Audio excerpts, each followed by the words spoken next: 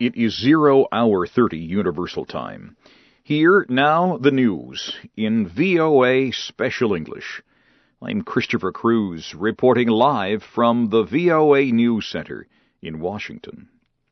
Syrian officials say 2 suicide bombings in Damascus have killed at least 44 people and injured at least 150 others. State television says 2 bombers used vehicles filled with explosives to attack state security offices on Friday. Syria's state-operated news agency Sana released pictures that it said showed victims of what it called terrorist attacks. Witnesses reported hearing heavy gunfire after the explosions. Syrian officials said al-Qaeda militants may be responsible for the bombings. Separately, some Arab League observers are preparing for a larger group of observers who are set to arrive in Syria on Monday. The Arab League has been urging Syria to withdraw its security forces from neighborhoods and begin talks with the opposition. Thousands of Egyptians demonstrated in Cairo and other cities Friday. The protesters want the country's military rulers to apologize for recent violence against female protesters. They also want the military to speed up its plans to give power to a civilian government. The Military Council has said it regrets the violence against women. The Council also said it would take legal action against those responsible for the abuse.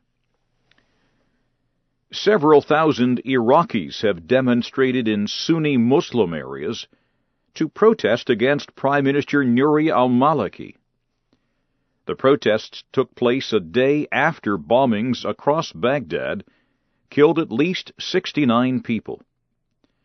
The protests have also come during a growing political crisis involving Mr. Maliki, who is a Shiite, and Iraq's Sunni Vice President, Tariq al-Hashemi. The husband of Britain's Queen Elizabeth has been taken to the hospital for what are being called chest pains. Prince Philip is 90 years old. He is also called the Duke of Edinburgh.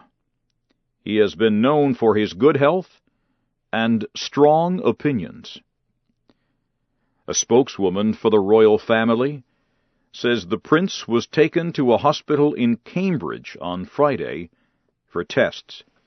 She did not give any more information. In the former Yugoslav Republic of Croatia, a coalition government has been sworn in, ending 8 years of conservative rule. Zoran Milanovic of the SDP party and his 22-member cabinet were sworn in Friday in the capital Zagreb. Mr. Milanovic is 45 years old.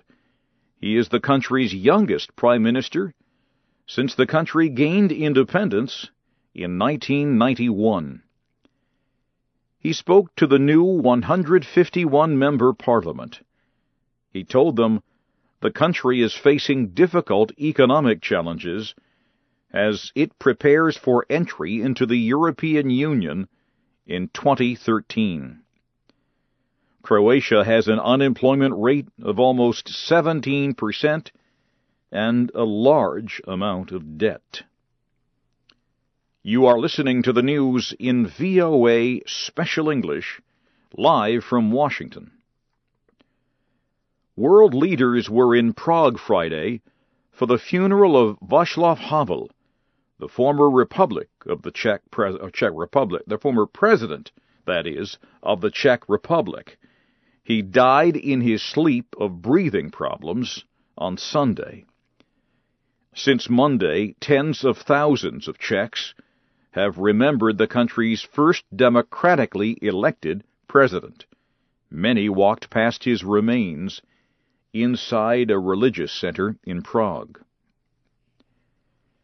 Turkey has reacted angrily to a vote in the lower house of the French Parliament.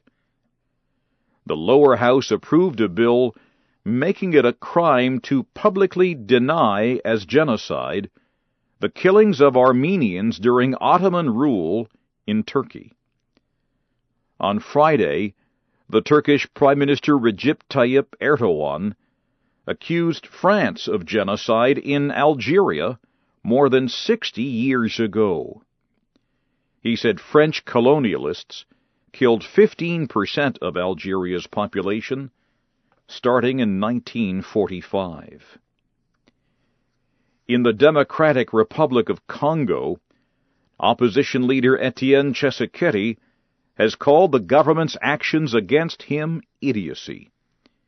He spoke to VOA on Friday. He said government security forces killed 8 of his supporters as they gathered at Martyrs Stadium in the capital Kinshasa.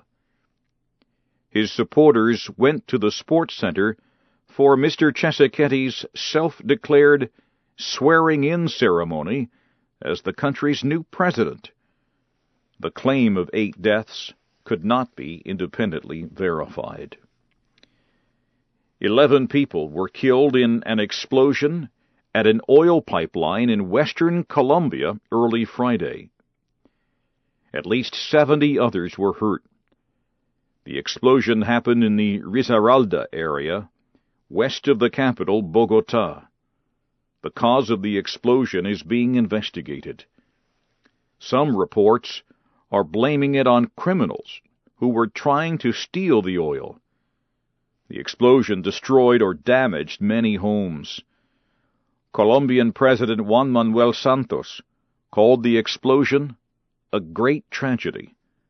Colombia's national oil company operates the pipeline. And finally, at this hour, the United States Congress has agreed to extend a cut on payroll taxes. The House of Representatives approved the extension during a short meeting on Friday. The House action also continues the payment of government assistance for the unemployed. The Senate approved the bill last week, and Friday at the White House, President Obama signed the legislation into law, then left for Hawaii for a vacation. Before he left, he said the economy is improving, but not as quickly as necessary. Lawmakers must now negotiate the terms of a planned 1-year extension of the tax cut. Now, briefly, here again is the major news of the hour in VOA Special English. Syrian officials say 2 suicide bombings in Damascus Friday killed at least 44 people and injured at least 150 others. Thousands of Egyptians demonstrated in Cairo and other cities Friday, demanding that the country's military rulers apologize for recent violence against female protesters. And Prince Philip, the 90-year-old husband of Britain's Queen Elizabeth, has been taken to the hospital for what are being called chest pains. And that's the news at this hour in VOA Special English. I'm Christopher Cruz reporting from Washington.